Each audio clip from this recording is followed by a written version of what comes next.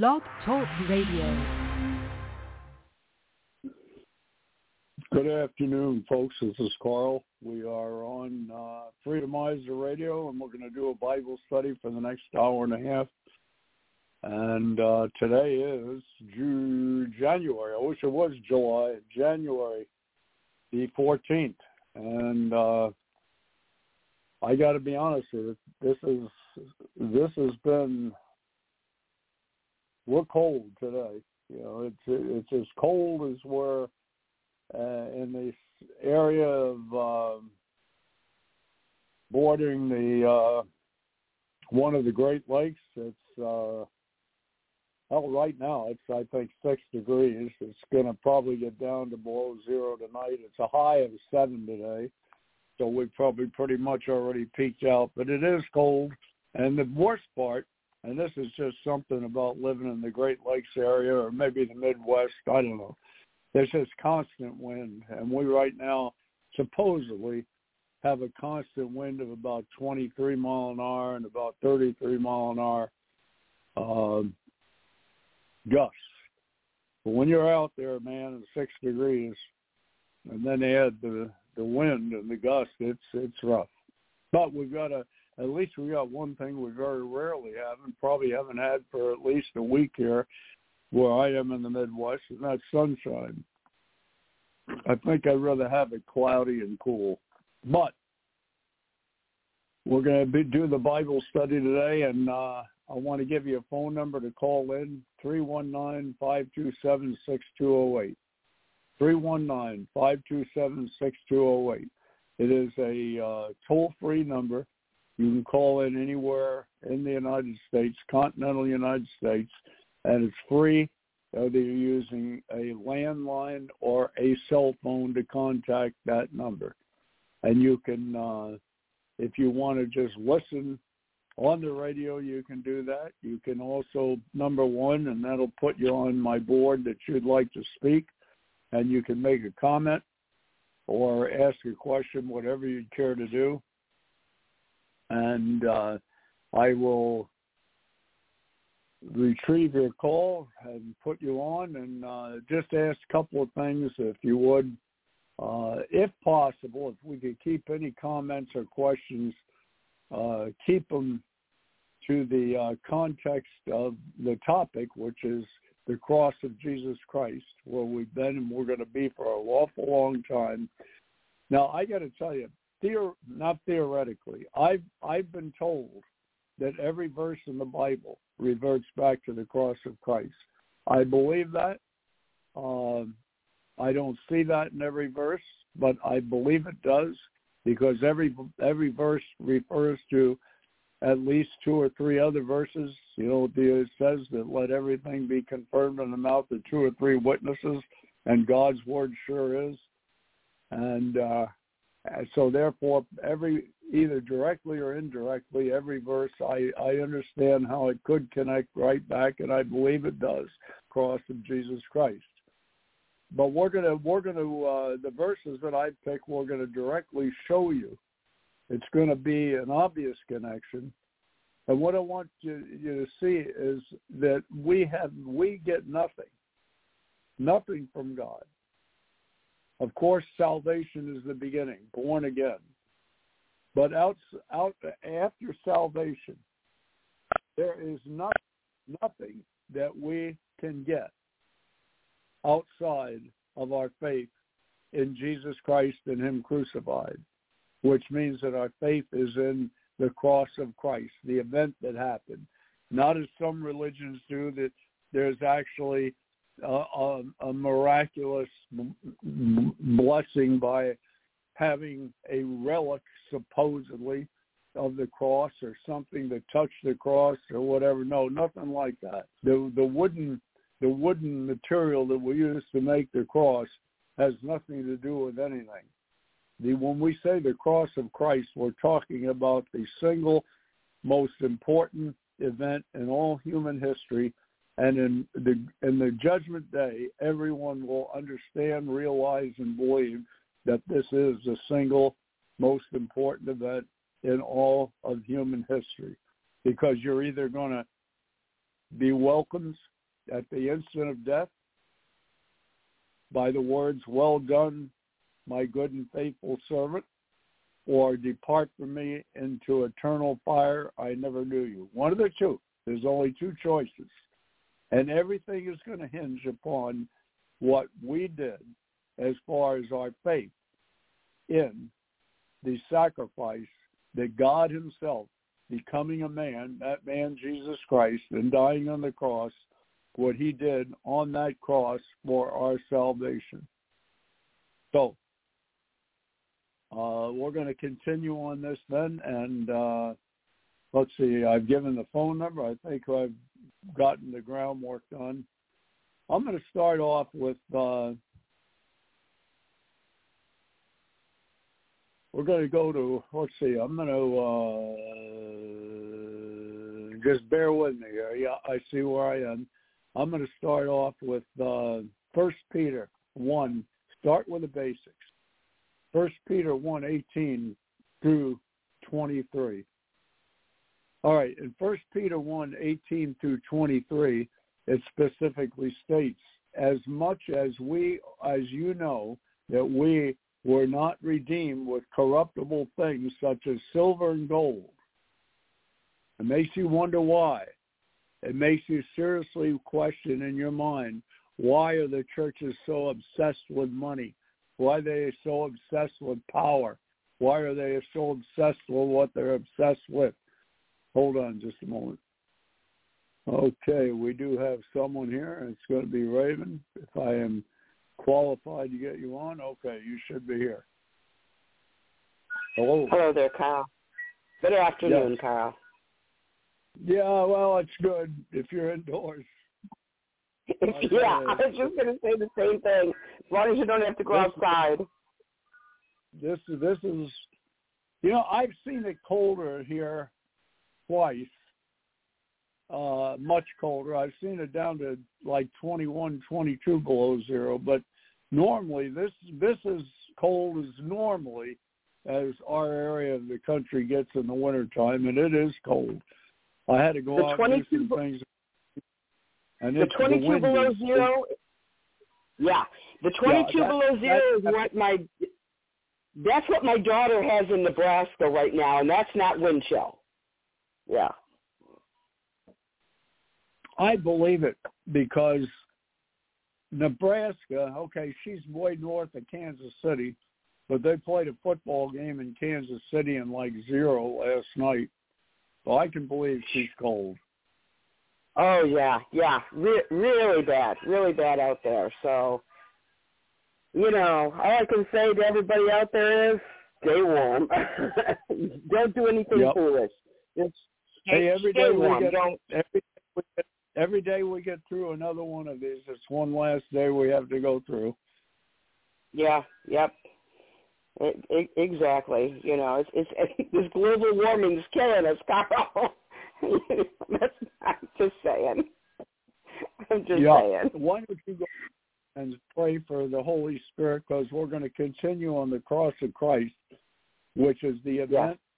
Yeah. It's the single most important event of all human history. Yeah. Go ahead and pray. Yeah. All right.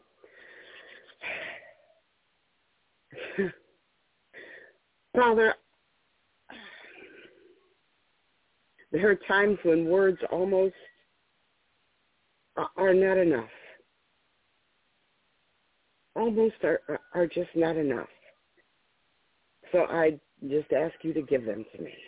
Lord, the gratefulness in my heart right now is so overwhelming that it's,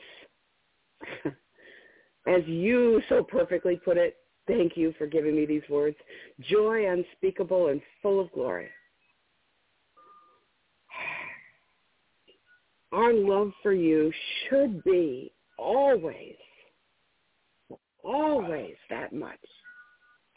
And Father, I just ask that you fill us with that each and every day.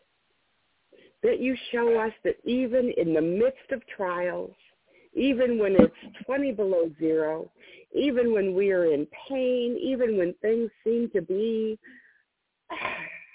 the lowest of the low, when we are going through horrible, horrible times, that you are there. That you are the answer in all things. That we can turn to you. That we can call out in distress and not say, Lord, why aren't you there? But instead say, Lord, deliver me, because we know that you will. If we truly believe, if we truly have faith, that's all we have to do. Father, today as we go through this study, I pray that anyone who is listening will hear in something that we give out of Scripture the words they need to hear, the words that they need that answer that prayer.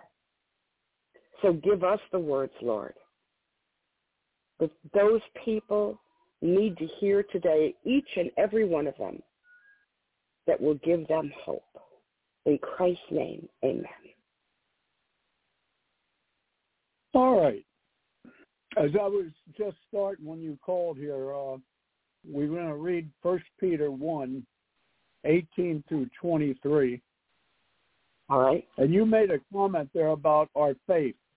We're going to show folks that unless your faith is in the cross of Christ and what he did for us at the cross, not the wooden beam, but what he did for us at Calvary, unless your faith is totally in that, totally.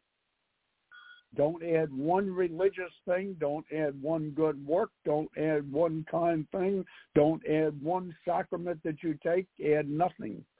Raven is going to read here in 1 Peter 1, 18 through 23. You are born again by your faith in the cross of Jesus Christ, not just faith. A lot of people have a lot of faith in this world. What is there? The last I heard, there was someone put out there was over 2,000 religions in the world. A lot of faith. The ones that will spend eternity in hell, even though they're good people, as we would determine by our standards what a good person is.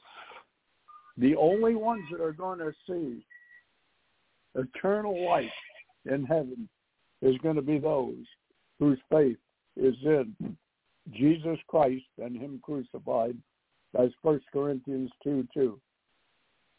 So go ahead and read. And there's a lot here. You may want to, after each verse, stop and add something, but start with 18 and go through 23. It's interesting that you said good person according to, what we think, because I saw something. They probably are good, yeah. I mean, they're probably really decent people. Yep. Right. Because I saw something on social media this morning, about how someone was it was one of those posts, about how, you're probably such a good person and you don't realize how good you are, or would your friends say that you're good? I don't know, something on that order. Doesn't. Yeah, but the point. Right, exactly. And and it was one of those things that it was like, asking, would your friends say that you're, a great person, and and hurrah for me, that kind of thing, and. I want to say that I used to be among the people who would either say yay or nay, and to be honest, I was always raised as sort of a very pessimistic, in a very pessimistic home. And so my attitude would have been, of course I'm not, but it wasn't because I was looking at it through what we're talking about. You know what I mean? It's not because I was thinking, right. It's not because I was thinking, well, of course I'm not, you know, we're not good. And, you know, because of a fleshly reason, it's because of pessimistic ideas and how I was treated growing up and blah, blah, blah, you know, whatever. But the truth is, as you say, we in our own flesh are not good. We need Christ in us. We need Christ in us to make us worth anything. And you just said something, though. Bear with. Even from a human point of view, I really doubt that any of us are considered all the time good by anybody. Right. I mean, even by him, you know, we always hear the droll and the boring cliches at a funeral. How funny you were. That's always number one. That has a lot to do with spiritual. But I've always been amazed at ministers who get up there and they'll talk about all the funny things he did and how funny he was and how entertaining.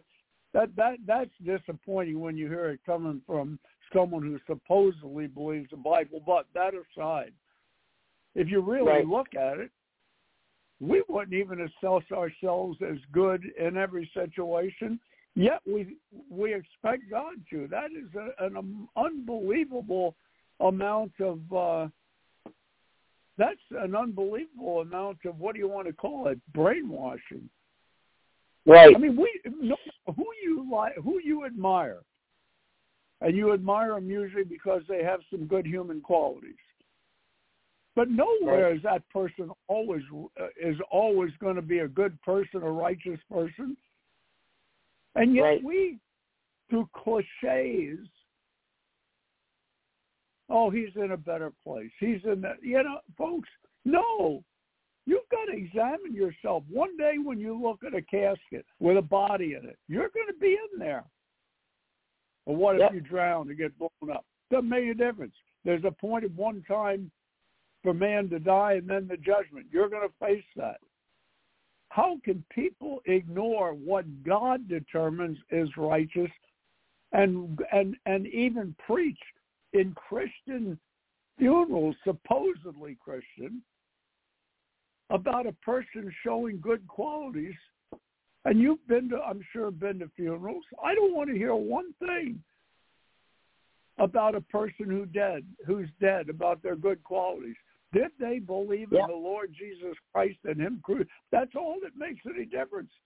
Because if they didn't, they're going to be in the lake of fire, which burns with, was it sulfur and limestone for day and night forever without rest. And it amazes me, though, Raven, that church people will take these cliches. You know, Kyle, I want to tell you something that hit me within the last, I'm going to say, has been hitting me. And just now, just in this last 2 minutes, it really hit me hard because of how the Holy Spirit is, you prayed. The Holy Spirit's giving you an answer. Yes. And that is, you know, and we've discussed this, you know, a little bit on here, and that is I was raised in a very, very abusive family.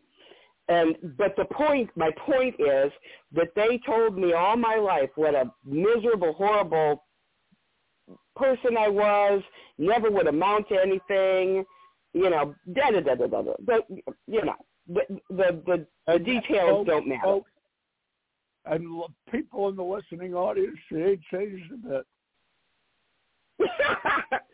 But here's the thing, Carl. Here's the thing. What they meant for evil, God meant for good. Because let me tell you something. those who have been raised and told all their lives, oh, Amen. You're so good, you've been this, you're such a wonderful person. They have nothing. I see where you're going. At least they don't. Yep. They don't think they have anything to repent of. Yep. They don't think they have anything to repent of. God, I'm going to cry here any second. I feel like I owe them a thank you because they're right. They're right. They're 100% right, but they don't even know it. They don't even know it. They did that all to me, all my life, trying to put me down, trying to make me feel bad about myself, and God took it and used it to turn me to Him. I'd say it was a thought in sense, but I've never thought of this before, but it makes sense. Yes. I never thought of it until this last 2 minutes. He took it and used it to turn me to Him, to say, you know what? You are a miserable sinner. Now let me make you more like me. So if you are out there and you think, you know, I'm good for nothing, I'm awful, I can't do anything right, that's okay, because God can use you. Mm-hmm. God can use you.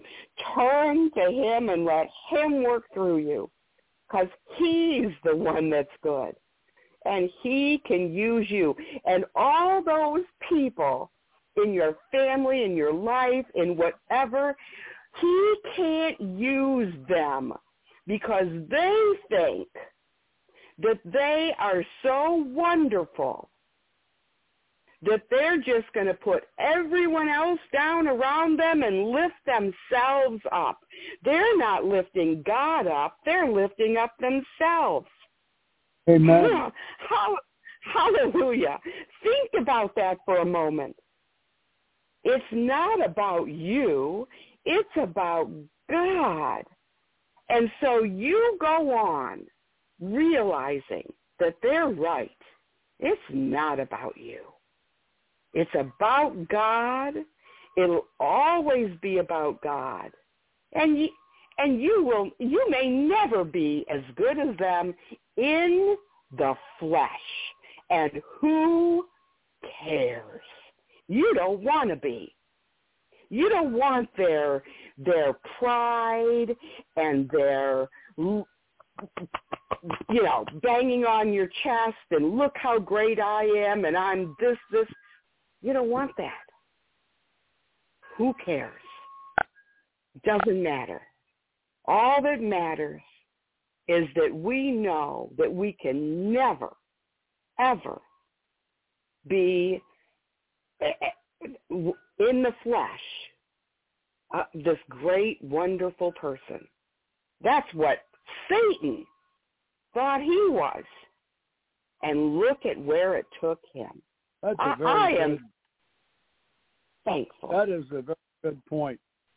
He was the number one creation, but still was not enough without his faith in Christ. That's right. Carl, I've been having trouble with forgiveness of one particular person especially. And I've gotten through, most of them, but I'll just tell you, my sister, you know this, I've had very difficult time forgiving my sister. And you know what? It's just like that. It's gone. Because I just realized she did me a favor. She did me a favor all those years. All those years. She helped me. She doesn't even know it. She didn't do it on purpose. She wasn't trying to help me. She wasn't trying to do me a favor. But what she meant for evil, God meant for good. Praise the Lord. You and I both know an individual who hits very hard on this idea of unforgiveness. And he hits me hard on it because I've told him it's one of my major weaknesses. But you know what? We'll go to 2 Timothy 2:26. This is just something that I've ascertained from reading Scripture. This might help people with forgiveness. Might. Yeah. Read that verse. Yes. And that they may come to their senses and escape the snare of the devil. And here it is right here. Having been taken captive by him to do his will. Yeah. That's the way. Yeah. Now, whenever I look at someone who does something wrong to me, probably suffering more or as much or more as I am being tormented by Satan. Yeah. Now, I'd like you to take and read 24 and 5 because this is our attitude should be for them.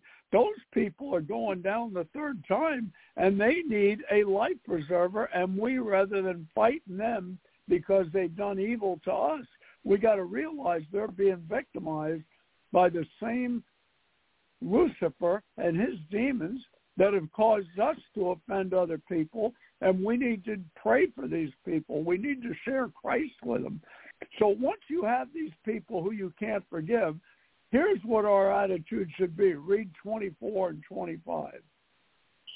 And a servant of the Lord must not quarrel, but be gentle to all, able to teach, patient, in humility correcting those who are in opposition, if God perhaps will grant them repentance so that they may know the truth. And what is the truth? Who is it? Christ is the truth. Amen.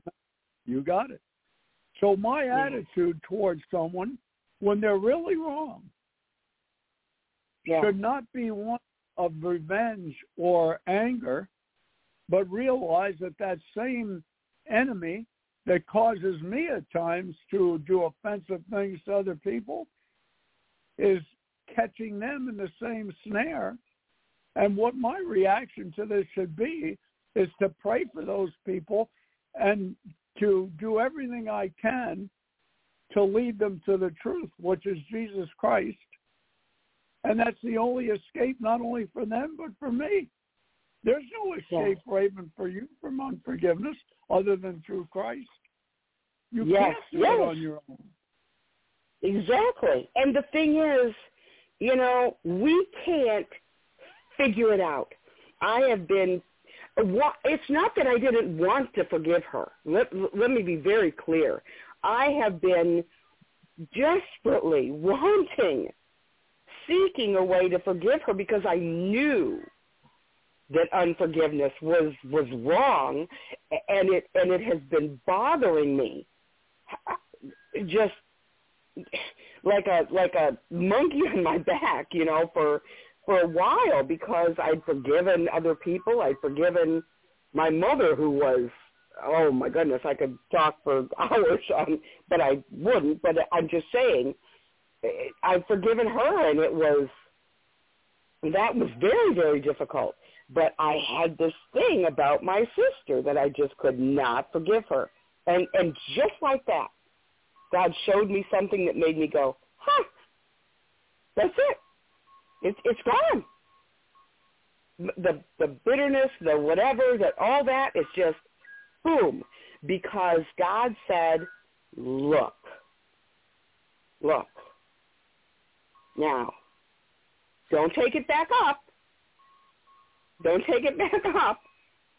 I'm showing you why. And when God shows us something like that, see, that's not me. That's not something I did. And this is what's important. I didn't decide that, okay, I'm just going to now forgive her, any more than I decided to forgive my mother. God showed me verses of Scripture and said, here it is, and I'm giving you, I don't know how else to explain this, but I'm giving you forgiveness of your mother. I'm giving it to you. Now accept it. And that was the day it happened. And now he has given me forgiveness of my sister. Let me make a couple of comments here on what you said. Number one, you said that you wanted to forgive her, and that is the beginning. Because if you didn't want to, the Holy Spirit would have never given you that forgiveness. Yes. Yeah. The other thing is this taking it back up is a real and present danger, especially when they trip our trigger again tomorrow after we've forgiven them today. Yes. That's where we got to go back and realize that these people are being tormented by Satan, just as we probably offend others when we're tormented by Satan. None of us are any better or any worse than anybody else naturally. It's the ones who follow the path of Lucifer and his angels in Ephesians 6:12, the spiritual warfare, or you follow Jesus Christ. This idea of forgiveness, you have forgiven, but the real danger, and it is don't take it up again when she pushes your button again, which she will. Yeah. Realize she's being played a fool. She is being played a fool by Lucifer. Yes. There's an answer to that. God just brought it to me in James 4. Perfect, that tells us how this works. It's in James 4. He says in verse 1, where do wars and fights come from among you? Do they not come from your desires for pleasure that war in your members? And by pleasure, he doesn't necessarily mean sexual pleasure. He's talking about your flesh. He's talking about how you desire, you desire to do things that make your flesh feel good. He said, you lust and do not have. You murder and covet and cannot obtain. You fight and war, yet you do not have because you do not ask. You do not have forgiveness. You do not have those things because you do not ask God for them. You ask and do not receive because you ask amiss, that you may spend it on your pleasures. And he's not just talking about money that you ask for and don't have. He's talking about even forgiveness and stuff. You ask for the wrong reasons. But then he says, adulterers and adulteresses, do you not know that friendship with the world is enmity with God? Whoever therefore wants to be a friend with the world makes himself an enemy of God. Or do you think that Scripture says in vain, the Spirit who dwells in us yearns jealously? Here it is, verse 6. But he gives more grace. Therefore, he says, God resists the proud, but gives grace to the humble. Therefore, submit to God, resist the devil, and he will flee from you.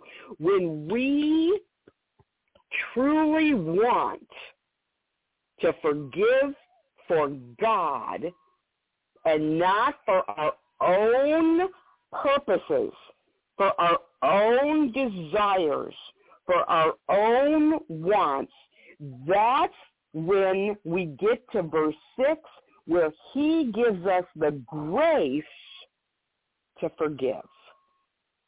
Okay. The grace. Does that make sense? Do you see what I'm saying? Yeah. Without grace, Raven, we can't do anything for God. Yes. It is when we want to do it for him, for his glory, not for our own, not just, see, and this is it. It's not that He did not allow me to forgive her. He didn't show me how so that I can say, look what I did. Purpose is so that I can say, this is what God did in me. It's him doing it, not something I did. Not something I did. You brought up something I want to get back to salvation and the cross, but I want to bring this point up. You made a comment that is for his glory. Yes. If you are in any ministry whatsoever, if you are not using the abilities God gave you to do the ministry, to glorify him, your ministry is false. Yes. That is not only in this situation of forgiveness, folks. Nothing. Every one of our spiritual gifts, every one of our spiritual gifts are to glorify Jesus Christ. Because John 16:14 says of the Holy Spirit, Jesus says, he will glorify me. So everything the Holy Spirit does in and through you, if your motive is not to glorify Jesus Christ, you're winging it on your own. You're winging it on the flesh. I don't care if you're a pastor. I don't care if you're the leader of the Southern Baptist Convention. I don't care who you are. And that is the cross of Christ. If your motive is not to glorify Christ, not have the help of the Holy Spirit as far as his power in your ministry, and without his power in your ministry, it's just words. It's words that mean nothing. Nobody gets comfort from them. Yes. So that whole point about glorifying, we have got to ask God constantly. And I don't mean every day make a check mark and you 24 times a day. But in your mind, everything has got to be for the purpose of glorifying Jesus Christ. Other than that, the Holy Spirit will not work miraculously in you. He won't. Yeah. Read Romans 8:2. Read, and I know what Romans 8:1 says. There's no comment, but read Romans 8:2. Right.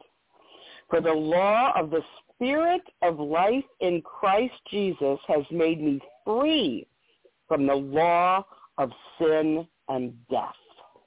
And the only one that can free you from the law of sin and death is the Holy Spirit. Let's prove that. Yeah. Read Romans 8:13. 8:13 will prove that. For if you live according to the flesh, you will die. But if by the Spirit you put to death the deeds of the body, you will live. Okay, now back to Romans 8:2. The only way the Holy Spirit will free you from the law of sin and death is in Christ. In Christ. You're glorifying him. Your faith is in nothing but him and your glory. So that little statement you made, it was a very quick statement you made, maybe 5 seconds, but I am convinced. And I got to tell you, I listened to Raven, the fellow in Kentucky this morning, and also Pastor Rand. And Pastor Rand was about, he must have spent at least 5 to 6 minutes talking about the total powerlessness of today's Christian church because we've left the Scripture. Did he plagiarize me again today? No. Did he plagiarize me again today? I talked to him about that. He says that he's got his attorneys listening to you because you're copying him. So that's funny. The point of the matter, when you leave the Scripture, you're leaving Jesus Christ and the Holy Spirit. It says the law of the Spirit of life in Christ. If it is not Jesus Christ and him crucified, that your faith and all the glory for you're doing everything for his glory. If you're doing it for your church's glory, for your pastor's glory, for your glory, for your parents' glory that want you to be a minister. Folks, you may not have the worst of intentions, but it is not going to work. The Holy Spirit has one motive, to glorify Jesus Christ. That is the first phrase, John 16:14. I love what you just said. Well, that's scriptural. You're the one who said it. I'm just elaborating on what you said. Yes, but you said the Holy Spirit has one. I forget what the word was. You said one job or one thing to one purpose. One purpose. Hold on. Go to John 16:14 and just read. Okay, but you said the Holy Spirit has one purpose, which is to magnify the Father or something like that. But yes, so if we to glorify Christ. Okay, so if we are truly walking in the Spirit, then that is also our purpose. If we're not walking in the Spirit, then we're going to be trying our purposes. Yes, we're going to be. If we're not walking in the Spirit, our purpose is going to be to glorify the flesh. But if we are truly walking in the Spirit, then the Holy Spirit in us is going to constantly be trying to just glorify Christ. They're a perfect comment. But I want you, Raven, you're right, but please turn to John 16:14 and read just the first phrase. The first phrase. Don't go on my words. He will glorify me. Yes. First, yes. Okay. Yes, he will glorify me. For he will take of what is mine and declare it to you. Yes. Show it to us. So again, we are not walking in the Spirit. We cannot glorify Christ. It's impossible. I don't care what we say. I don't care whose sermon.com you preach. Right. Yeah. Because the Holy Spirit, in Romans 8:13, the Holy Spirit is the only one that can put to death the deeds of the body.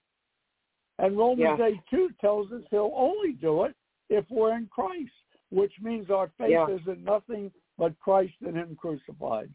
Now back to salvation. There's three things. There's 3 points I'm going to cover, not this week, but we're going to get eventually to. Number one is salvation is only by your faith in what Christ did at the cross, period. Nothing added, nothing subtracted. Then sanctification, which is from the moment you're born again till the time you turn room temperature. Everything in between that God does in you is sanctification, which is Romans chapter 8, verse 29. And that is to make us in the image of his Son, Jesus Christ. Okay, and that is totally, we're going to show you by Scripture, you're sanctified by faith in him. So the very same thing that saves your soul is what sanctifies you. And then we're going to talk about the requirement that is God, since going back into the Old Testament, that God demanded for the covering or forgiveness of sin, and that is the shed blood. That's why people say that your faith is in the blood. There's power in the blood. If you don't, what is it that we're talking about? No, the liquid is his life. The life of a human being is in the blood. When he sheds his blood, he gave his life for you. This is, and I'm going to tell you, folks, we got salvation and sanctification, which is all we can attain on earth. And if your faith is not in the shed blood that he requires, the death of the sinner, if your faith is not in Christ's blood alone, you are not only not sanctified, you may not be saved. And this is for you to judge each other. So let's go ahead and read 1 Peter 1, 18 through 23. All right. I had lost that when I wanted to ask you what it was again because I'd moved away from it. First Peter 1. This is the basic building block. And I want to say Titus 2:11 before she starts.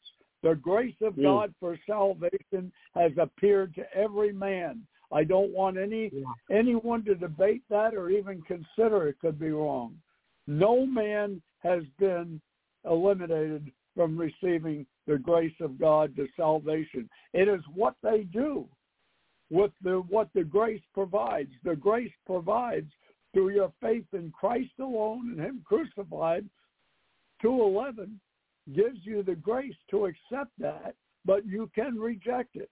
So nobody can say, I was never called, and I've heard that, and that's ridiculous.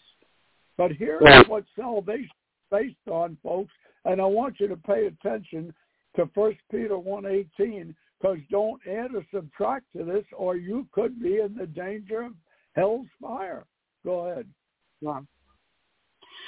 Knowing that you were not redeemed with corruptible things, like silver or gold, from your aimless conduct received by tradition from your fathers, but with the precious blood of Christ, as of a lamb without blemish and without spot.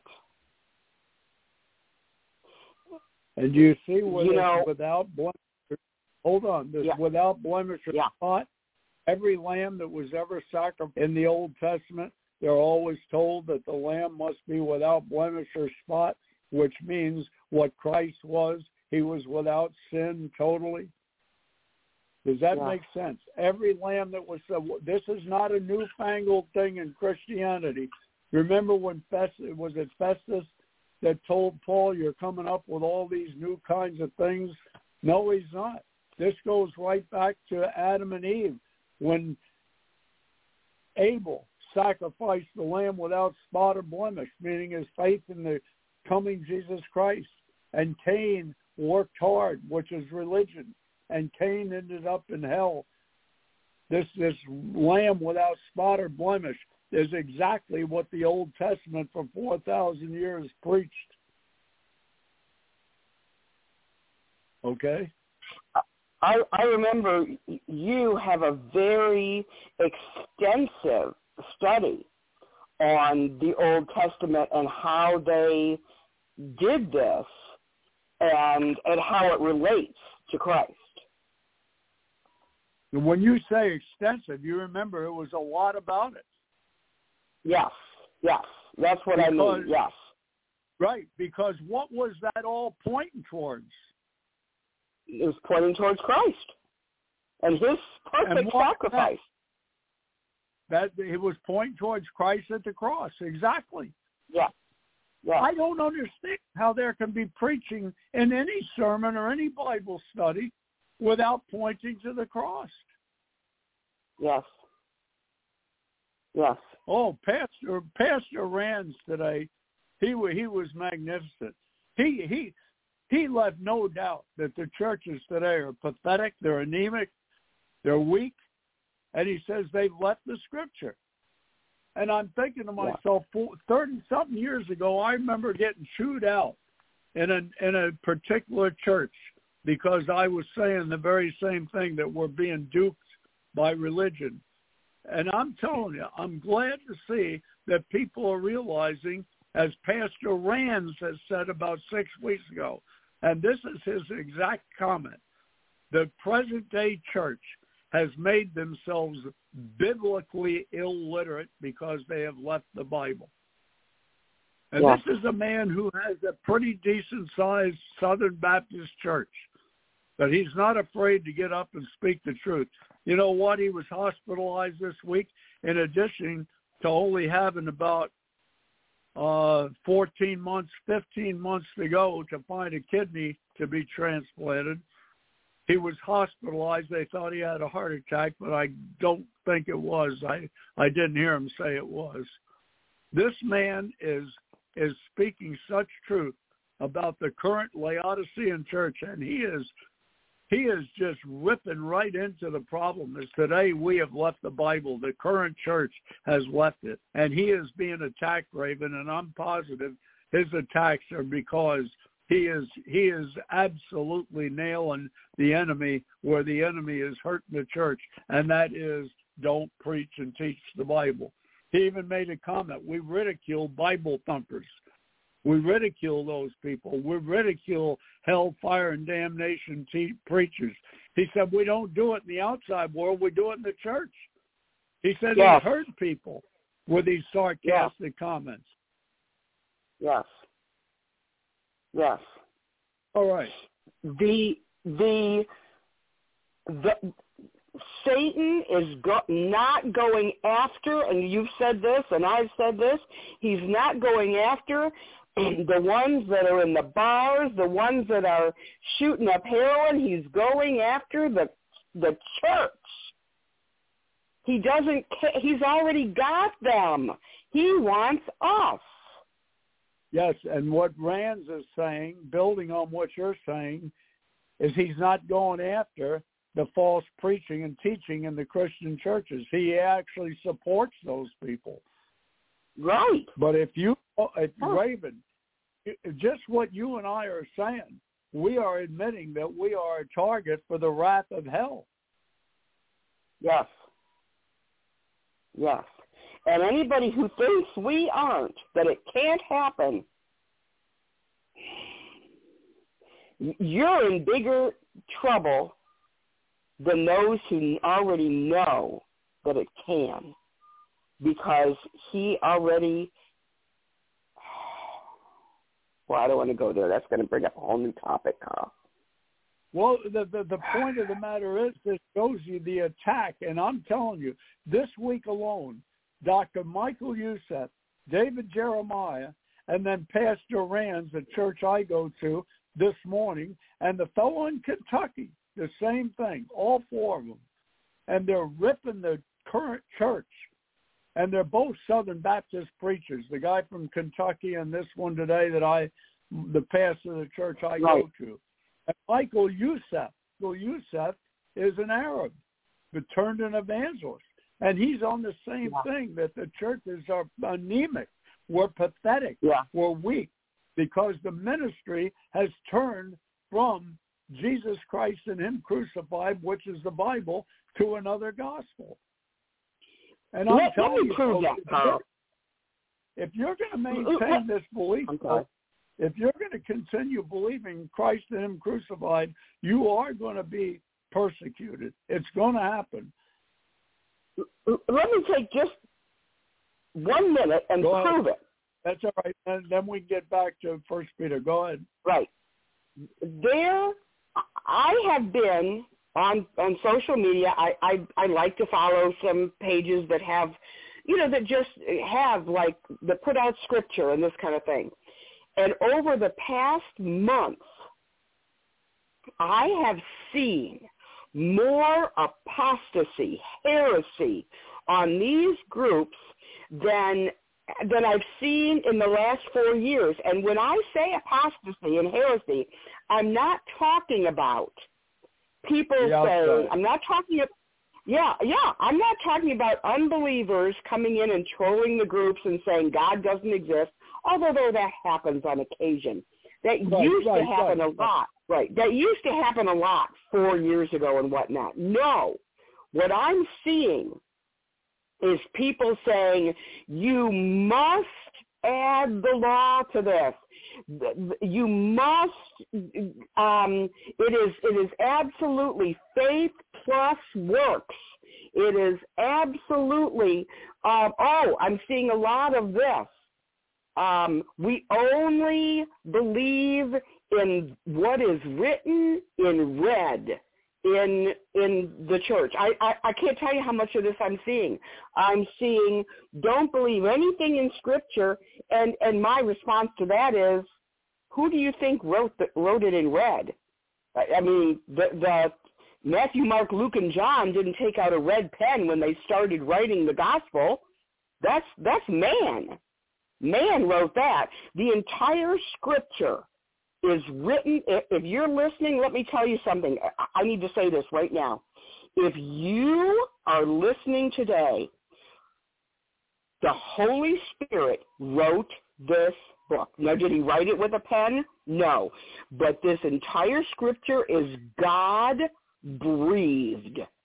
meaning the Holy Spirit gave this to men and they wrote it. If you don't believe that, if you believe that this was written by men, and I've heard all kinds of things by people over the last month or so, that only what's written, only Christ's exact words, in other words, the red words, all of this is Christ's words because Christ is God.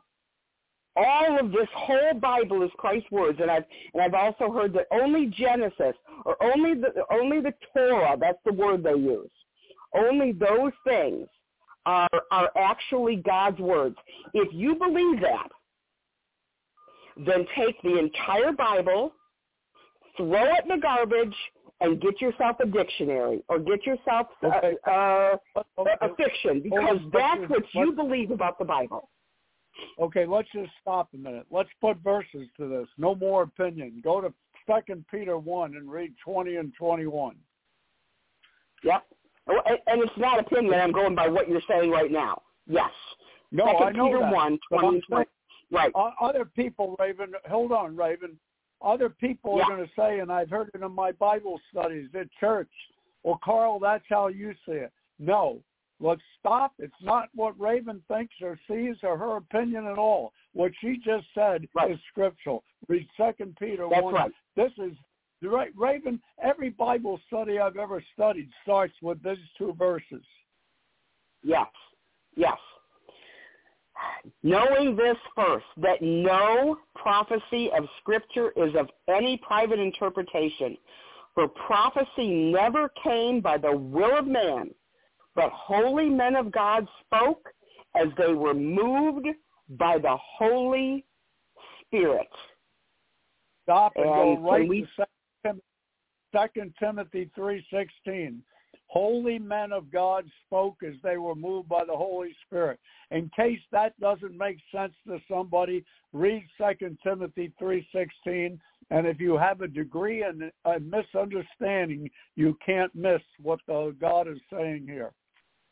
Yep, this is exactly where I was going to next. It's right next to my.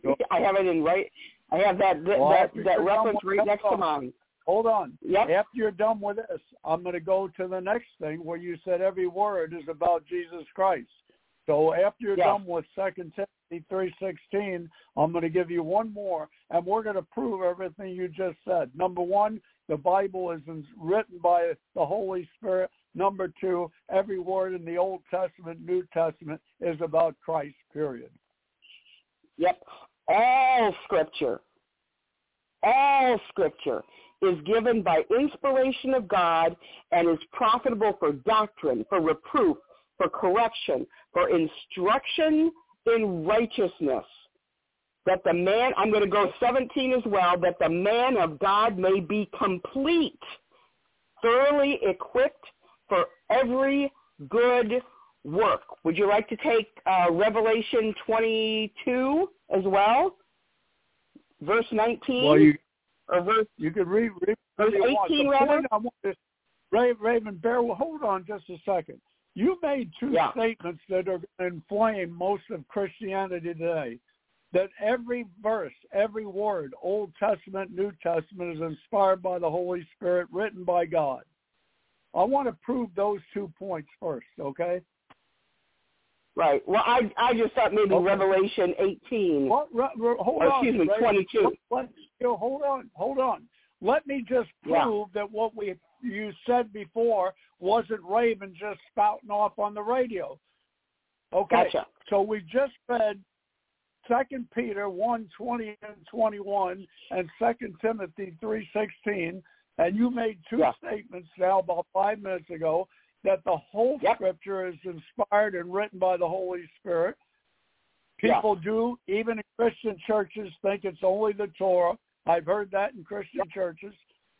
Okay, now, you've read 2 Timothy 3:16, that every word is inspired by the Holy Spirit. Now, you made another inflammatory statement to unbelievers in modern churches, modern Christian churches, not outside.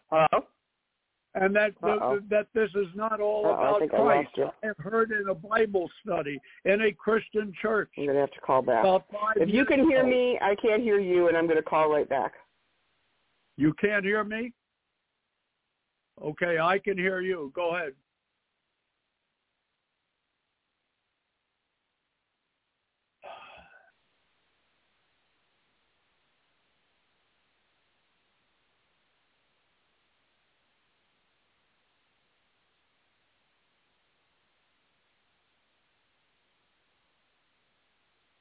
Are you there? Yep, now I can hear you. Okay. Yep, I can hear you. Can you hear me? Okay. All right.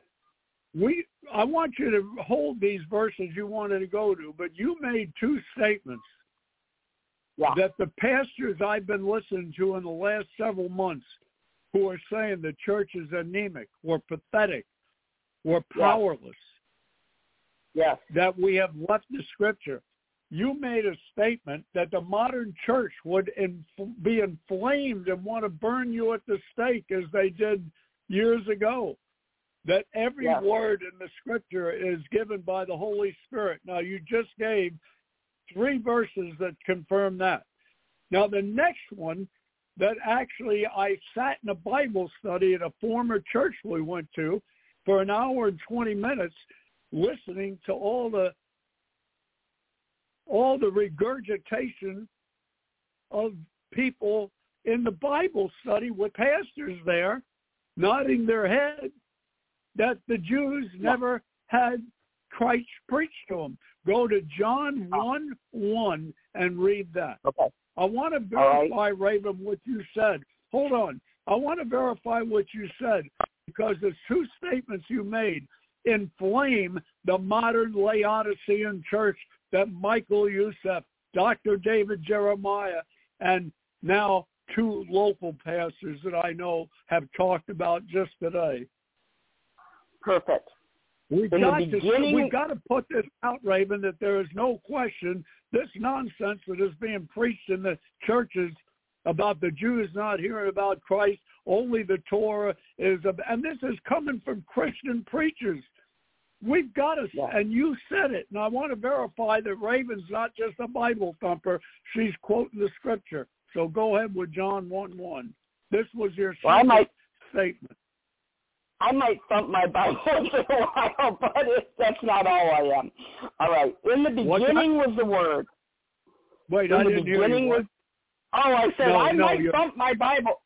I said I might thump my Bible once in a while, but it's because I'm passionate about the Word. When people call you that, it's meant sarcastically. Because they hate the Bible, even though they're in church, they hate the Bible. Go ahead. Yeah. In the beginning was the Word, and the Word was with God, and the Word was God. Okay. In the beginning, the Word that we're so sarcastic about in modern preaching, that again, I heard 2 preachers today say it at the same time. In the last 2 weeks, I've had Dr. Michael Youssef on radio to give 2 talks about this, and David Jeremiah 1. The Word, every word of Scripture.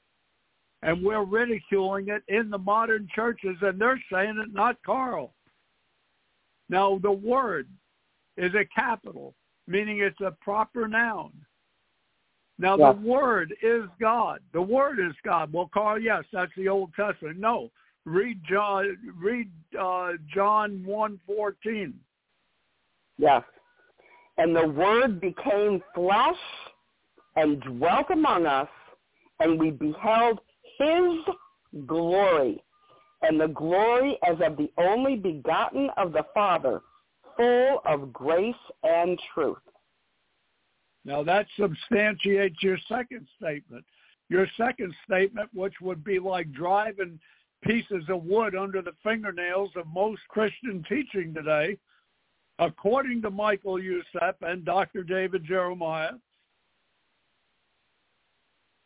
Your other inflammatory statement was every word in this Bible is about Christ, and it's been preached since Adam and Eve.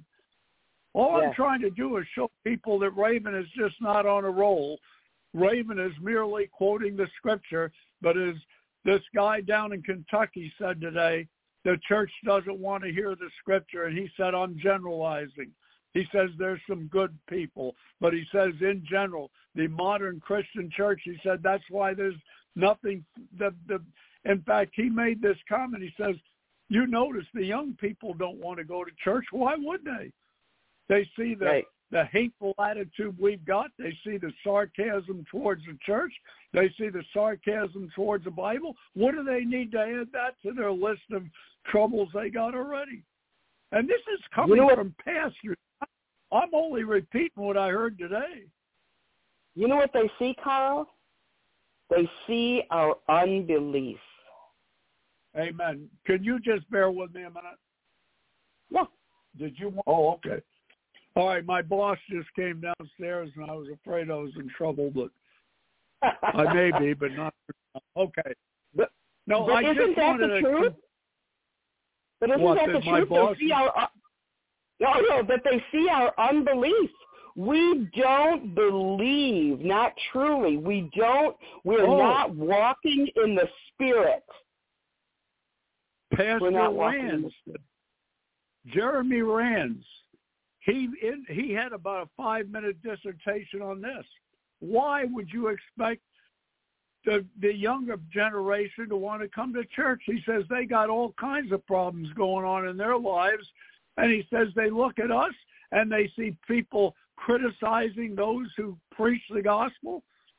And he's the one that says if you're a Bible thumper, it's meant as a sarcastic. But I cannot let you made 2 statements I can't let go. And one is every word is inspired by God. Number 2, every word is about Jesus Christ. Now, you just read that every word is God. Then you read in John 1:14 that the Word became flesh and dwelt among us. Well, let's say someone still doesn't get it. Read John 1:29, and this is validating your second statement that every word in Old and New Testament is about Jesus Christ, period.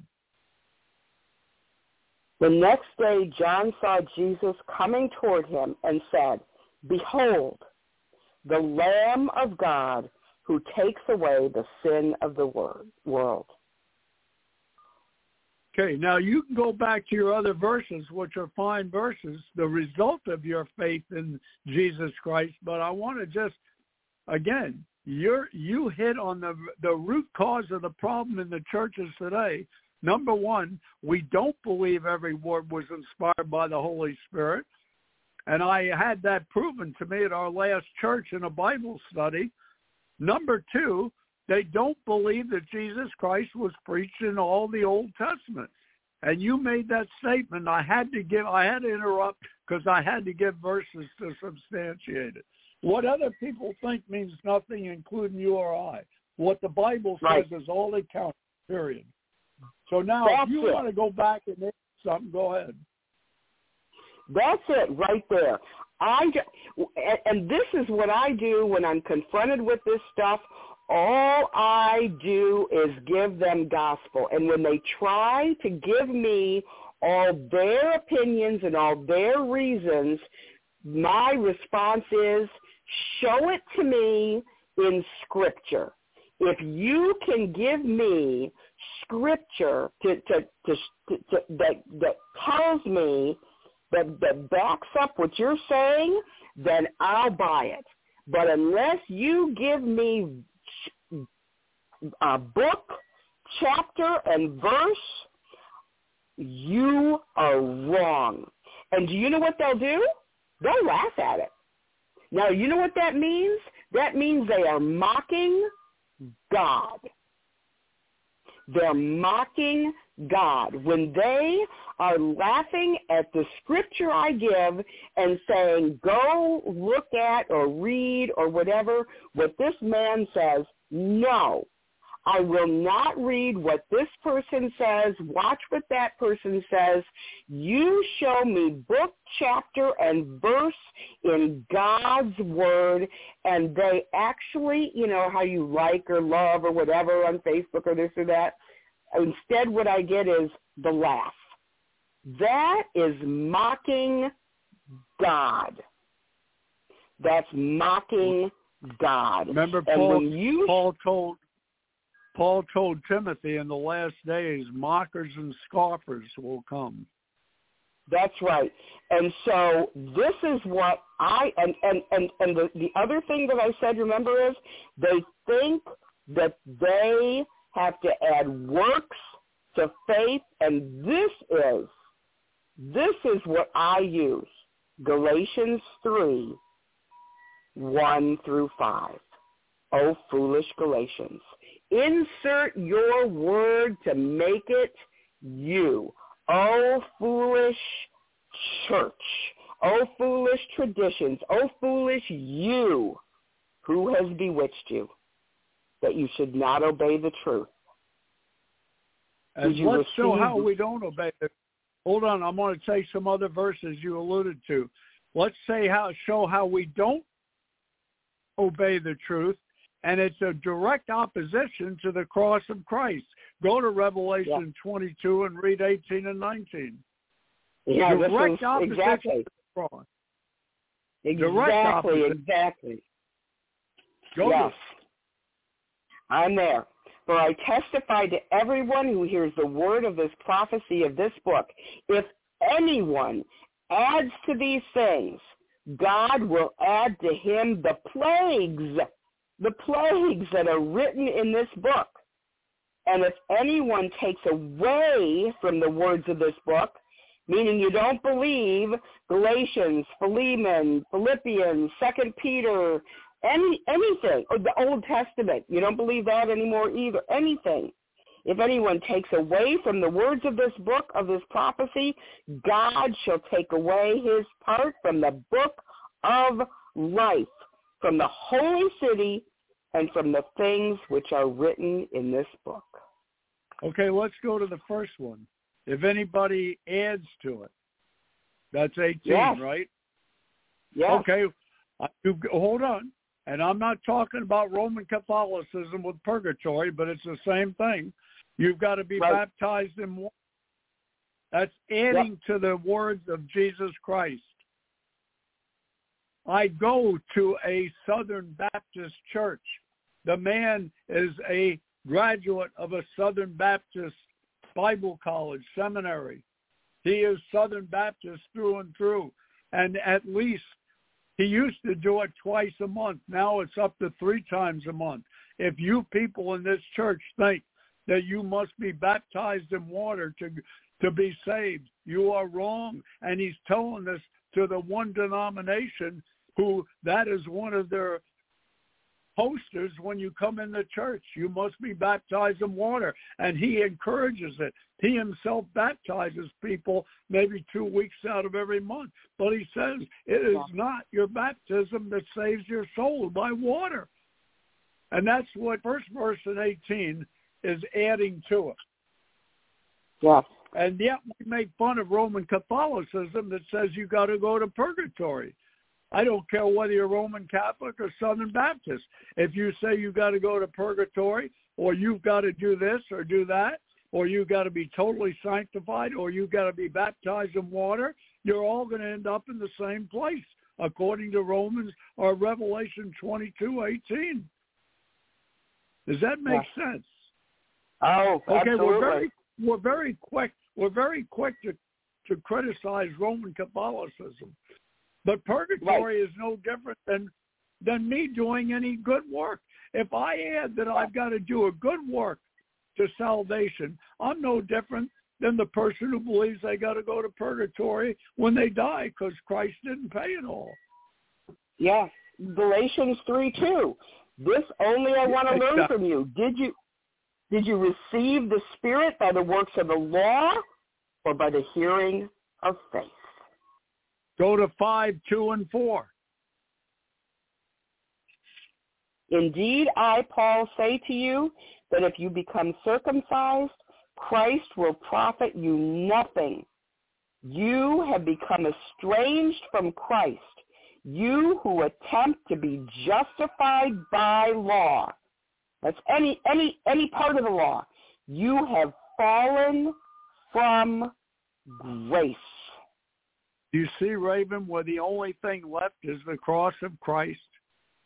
Yes. There is nothing else but. And when he says don't add to or subtract, he's talking about the cross of Christ. Yes. Yes. Now go ahead and that I think you've read Revelation 22:19. Yep, that's if anybody adds to it. If anybody subtracts to it, and we have both going on in modern Christian teaching. They add to, and as again, Michael Youssef and David Jeremiah, and I don't know why they're both on it in the last couple of months, but the church has left the Bible, and that is a general statement. And I don't know why they're both on it at this particular period of time, but they are. The church has left the Bible. The Bible is, every word is about Jesus Christ and him crucified. That's the reason there's a hatred for the Bible, even in the churches. We've got sermons we've got people preaching and teaching sermons off of sermon.com. One of the people that I listened to this morning, it was either Jeremy Rands or the pastor in Kentucky. He says, we're preaching about experiences. We're preaching about things we've experienced, things we would like to see. No, preach the word of God only. You don't have to add to or subtract. Don't do it. Yeah. I mean, if you were to listen to these people, you would think these people are against church. No, they're very legitimate pastors, but they're only preaching Jesus Christ and him crucified, not seminary experience, not stories your professor told you, and all this other stupidity. Yes. And this stuff is what Jeremy Rand said this morning. That's why the younger generation doesn't want to go to church. They go to church and listen to someone tell jokes for 10 minutes. He said they don't want to hear that stuff. Right. Yep. Exactly so.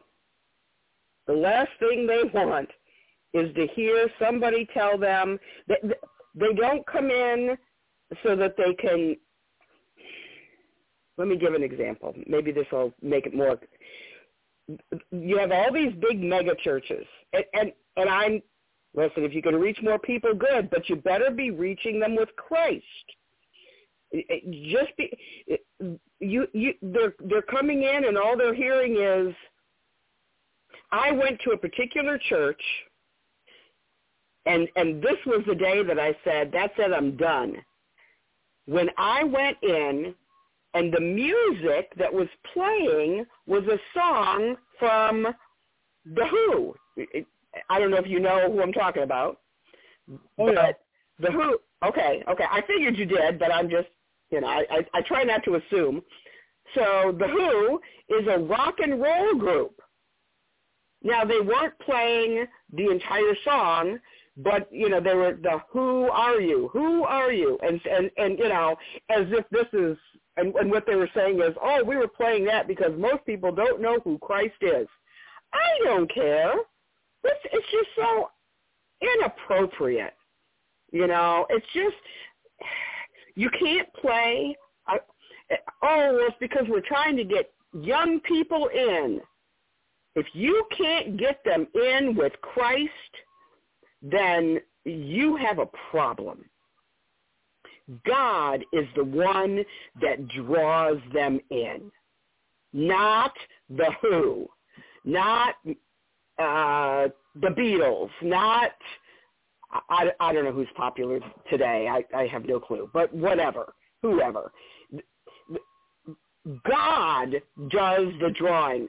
God is the one that gives the grace. Christ is the one that does the saving. God saves, not Robert Plant. I think that's who, I'm not sure. No, he was Led Zeppelin. Anyway, whoever. I used to know back in the 70s when I was a kid, and now I don't know these names anymore. But you get the idea here. These people are not going to save you.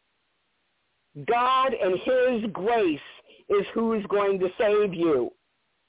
And if you have to use, and I am not the one, and anybody who's ever heard me before knows, I'm not the one who says you can't use updated, no, who can't use, I don't say you can't use Christian contemporary music. Nothing wrong with it, as long as it is truly Christian, as long as they are using God and not some sort of weird, other stuff. I listen to Christian contemporary music, love it. If you really listen to it, great words, but make sure it's actually Christian. That they're not. Some of it.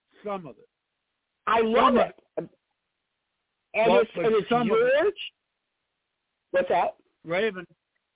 Some of it is good.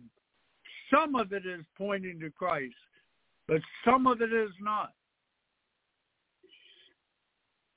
I personally like most of it, but I have heard. I'm not debating. I'm not debating if you like it or not. That's like I like chocolate, you like vanilla. What I'm saying, exactly. Contemporary music, some of it is very, very biblically oriented, but some of it is not. The one thing about the old hymns which made up the praise and worship from the hymnal, they were all taken from Scripture. I don't see why we had to get off of that, but some of the contemporary music is not, believe me, it is not glorifying God. Some of it is. But why do we have to change? Because people don't think that we can reach the modern generation with the words of the Bible. That is the essence of the problem. And that right there is my point. If you can't reach someone with God, then you're not going to reach them, because God's the one doing the reaching, not you. That's the point.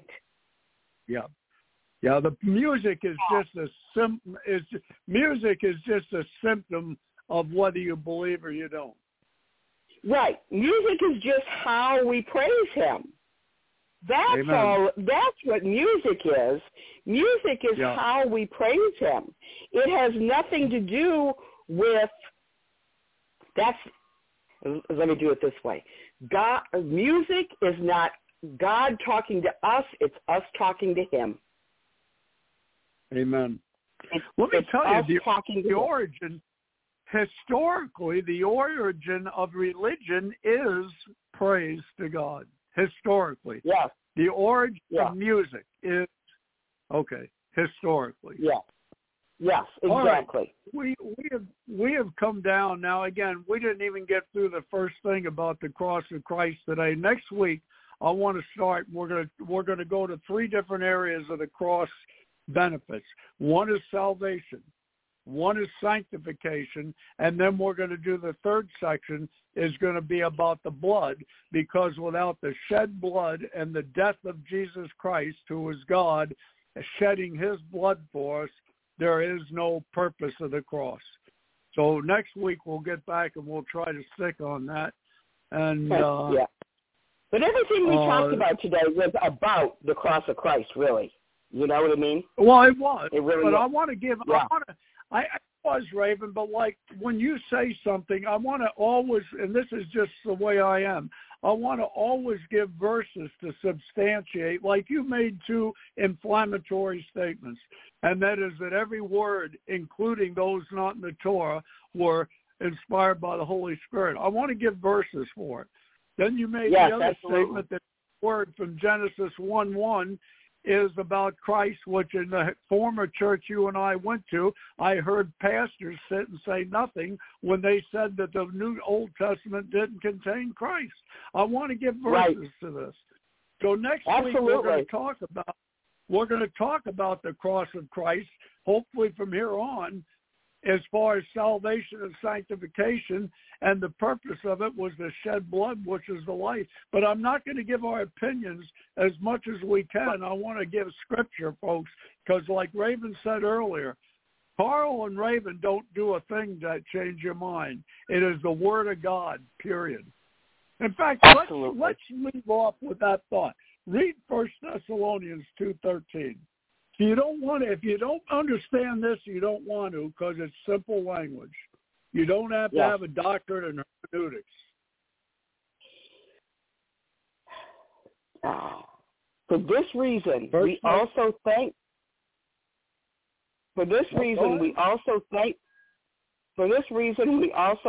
God without ceasing, because when you receive the word of God, which you heard from us, you welcomed it, not as the word of men, but as it is in truth, the word of God, which also effectively works in you who believe.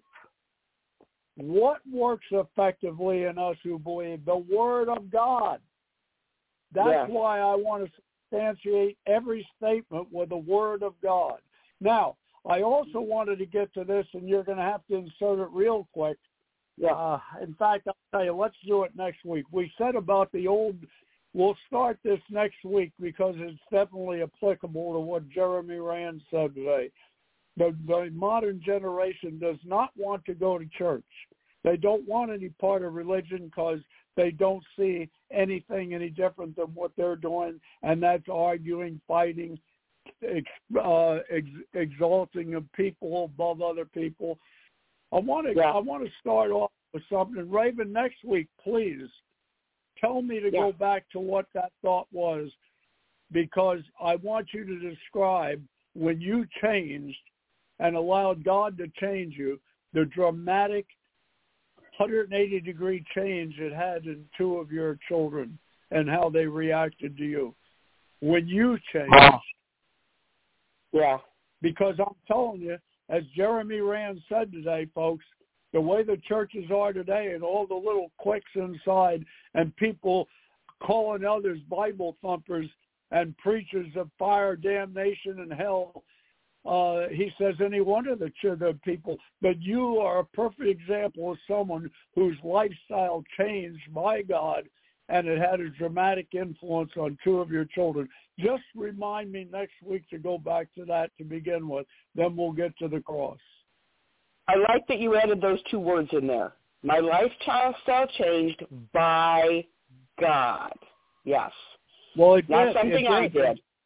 Yep. It was Not part of that part of the situation where you say you fell down and he broke you and he changed you. But what's remarkable is two of your children would not even talk to you, and then after you changed your attitude towards them when you spoke to them, all of a sudden they're now agreeing with you. Yes. Okay, we'll do that. Before we get into the verses on the cross next week, we'll do that in the beginning, because this is very important, why the young people don't want church, because we as Christians aren't living it. Yes. And when you do live it, when you do live it, your own kids will see it in you, and you're a perfect example of that. That's very kind. Thank you, Carl. Well, but just again, remind me. Not me. Remind me to get back. Remind me to get. We know it's not you, or I wouldn't even bring it up. Remind me next week to do that, because my memory stinks. I just wrote a note here and stuck it in my Bible, and now I'm going to pray that God reminds me. So, but God had to put you down literally in order for you to rethink and get in sync with Him. And as soon as you did that, you changed your attitude towards the kids, and now they're coming to you. Yes. I want you to just briefly give that next week, because, folks, we bring these kids along from the time they're 4 or 5 years old to church, and then we just destroy everything because we don't live it ourselves. You can't sell what you don't have. Yes, all right. You're right. I'm out of time completely. I thank you, Raven, for being on. We'll do it again next week. And take care, folks. Bye. Bye-bye. This is the smell of a warm 3-day-old egg salad sandwich in a wimpy trash bag. Wimpy, wimpy, wimpy! Blech! And this is the smell of that same sandwich in a hefty, ultra-strong trash bag with new Fabuloso lemon scent. Hefty, hefty, hefty! Smell the difference? When life gives you stinky, get Hefty Ultra Strong with new Fabuloso Lemon Scent. It smells like clean, freshly picked lemons. So no matter what's inside your trash, you can stop the stink and smell the lemon. With the Lucky Land Slots, you can get lucky just about anywhere. This is your captain speaking. We've got clear runway and the weather's fine, but we're just going to circle up here a while and get lucky. No, nothing like that. It's just these cash prizes add up quick. So I suggest you sit back, keep your tray table upright, and start getting lucky. Play for free at LuckyLandSlots.com. Are you feeling lucky? No purchase necessary. Void where prohibited by law. 18+ terms and conditions apply. See website for details.